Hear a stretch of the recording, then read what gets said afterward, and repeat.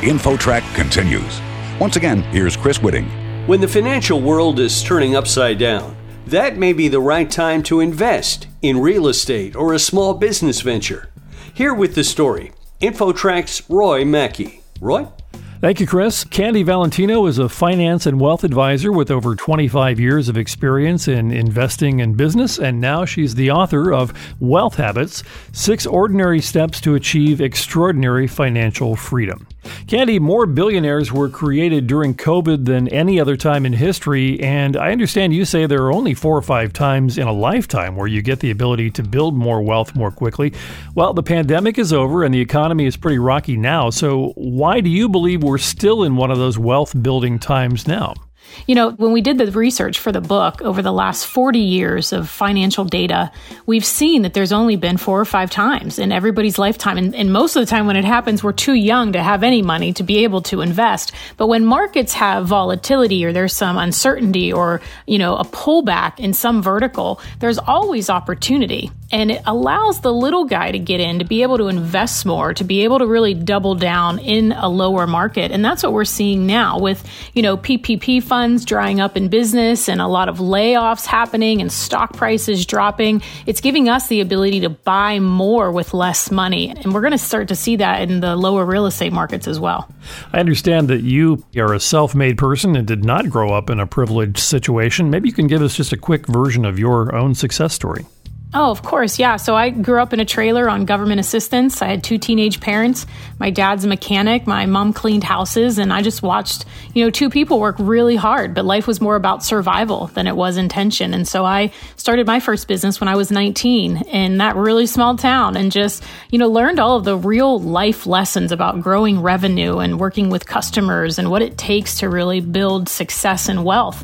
And so I started investing in real estate when I was 20, 21 years old, and really just went on this lifelong journey of being able to do it myself, to understand that it doesn't matter where you come from, what family background you have, the education that you have, that wealth and success is here for you too. And there's proof all around us. As your subtitle says, you offer 6 steps to improve your financial health. Obviously, we don't have enough time to go through all 6 of those in depth, but maybe you can just briefly touch on some of the most important steps that you recommend. Of course. Well, the thing is think and get rich is only going to get you so far. Like, we also have to do to be wealthy. The idea of building a successful business or a massive net worth isn't going to actually get you there. It's what you do. It's the implementation and the actions that you take. So we start off with growing your way to wealth, like what you need to identify the beliefs that you have in your mind, or maybe something that you have been caught or taught throughout life, right? Oftentimes that we pick up the stories of our environment, of our families, of society, of maybe why we can't build success or wealth. And so first we identify what those are, and we flip the script for you to really understand that it's possible. Because without that first piece, we'll be swimming uphill together with all of these strategies. And then we talk about the boring stuff, but really is what makes you rich is not living, beyond your means and being able to make smart decisions with money and knowing how to reduce taxes, how to invest, why bad debt is never going to be something that anyone can get wealthy with when we have depreciating assets that we have on credit cards and all of those car loans and boat loans and stuff. So we go through all of that, but then we also really talk about why wealth is important. A lot of times people think that they want to make a bunch of money and want to acquire a lot of things, but how many of us hear the stories of the ultra wealthy and the successful that have kids that don't show up for the holidays, or they're depressed or addicted onto some substance or some other thing? And so it's not just about acquiring money and things. It's really about building a rich life. And the book really talks about contribution and giving back and how to just make your money matter beyond your instant need that you have right now. One of the things you write about is 4 common beliefs keeping you broke. Maybe you can just quickly explain what those beliefs are and how to change your thinking. Absolutely. So, the first one is, I kind of alluded to earlier, scarcity, right? Oftentimes people think that money is limited, it's not abundant, that it's not available to them, that if somebody else has money in their neighborhood or in their family, that maybe they're not going to either. But, it was actually Stephen Covey in his book of The 7 Habits of Highly Effective People that first termed that word scarcity mindset. And so that's one. It's understanding that wealth is abundant, it's here for you, and money is an energy. It just amplifies who we are. Once somebody spends it, it doesn't mean that it goes away forever. It actually can come back to you. So that's one of them. The other is having this broke belief that there's a future condition, like I will invest more when I make more, or if I get a better job, then I'll start a retirement account, or only if I knew more people, I could start a business. But it's what you do with a little. It's developing the habit, right? A lot of personal finance isn't information. It is actually the behavior that determines what we do with a little bit of our money, and it'll actually determine when we have a lot. So future condition, not putting off things that you can do right now. If you can't invest 15 or 20% of your income, start with 5. Don't wait to have more. Do it now and truly build the habit and shift your behavior to build more wealth. And that's one thing that we saw in all the studies, that it's what people do with a little that'll determine how much they're going to have towards the end of their life.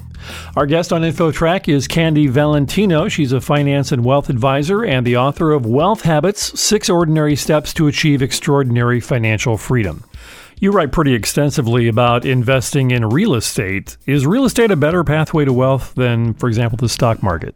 I love real estate. I've been a real estate investor for more than half my life. And what I love about real estate is it's a physical product in a sense, right? It's something that people can live and breathe in as opposed to a stock. A stock, you're putting a lot of faith in a lot of other people, what they think about the stock, the company itself, and you also need a lot more money. And so people might say like, oh, that's not necessarily, I can buy a stock for a couple bucks. But if you had $1 million and you wanted to invest it, I could take $1 million and buy 4, 5, maybe even 10 million in real estate, depending on what the loan situation is, the lending situation. But with the stock market, I can only buy $1 million with my $1 million. So it gives you the ability to build more assets more quickly. And it also has something that the stocks don't have, is it has flexibility. If I were to buy a home that I thought was going to be a great rental and all of a sudden it wasn't, well, maybe I can make that something that's an Airbnb. Maybe I can live in the home, right? There's so many variables that happen in life and in markets that I think real estate gives us a little bit more control of it. And it also opens us up to one thing that stocks don't, which is tax reduction. When you start a rental company or a rental business in some way and you start its own entity, now you're getting the same deductions as all of the big corporations and business owners, and you're paying less taxes on a tax basis on every single dollar that you make. So although portfolio income certainly does have a benefit, I personally like real estate, and it's kind of a way to get the local insider, if you will, that you can't in stocks. Like, the people in your market, in your local market where you live, agents, brokers, and probably real estate investors too. You can get some inside information on the market that is illegal in the stock market. You also are a fan of owning your own business, and you kind of alluded to that, making a real estate investment into a business. But what advice do you have to people who are interested in owning or starting a business, but they just don't know where to start? They don't think they have the resources to do it. First off, I think it's really important to understand that you don't have to have some life-changing idea. You don't have to figure out how to make an electric car or charter the rover to Pluto to have a business and to make money. I mean, I don't have a fancy degree. I didn't have some crazy connections or even any money. And so oftentimes people, when they just want to start, often, you hear, oh, burn the boats, go all in, start a business. And sure, there's some value there, but depending on your financial situation and your family dynamic, that may be reckless. So what I always say is the safest route is to actually do something that you already know.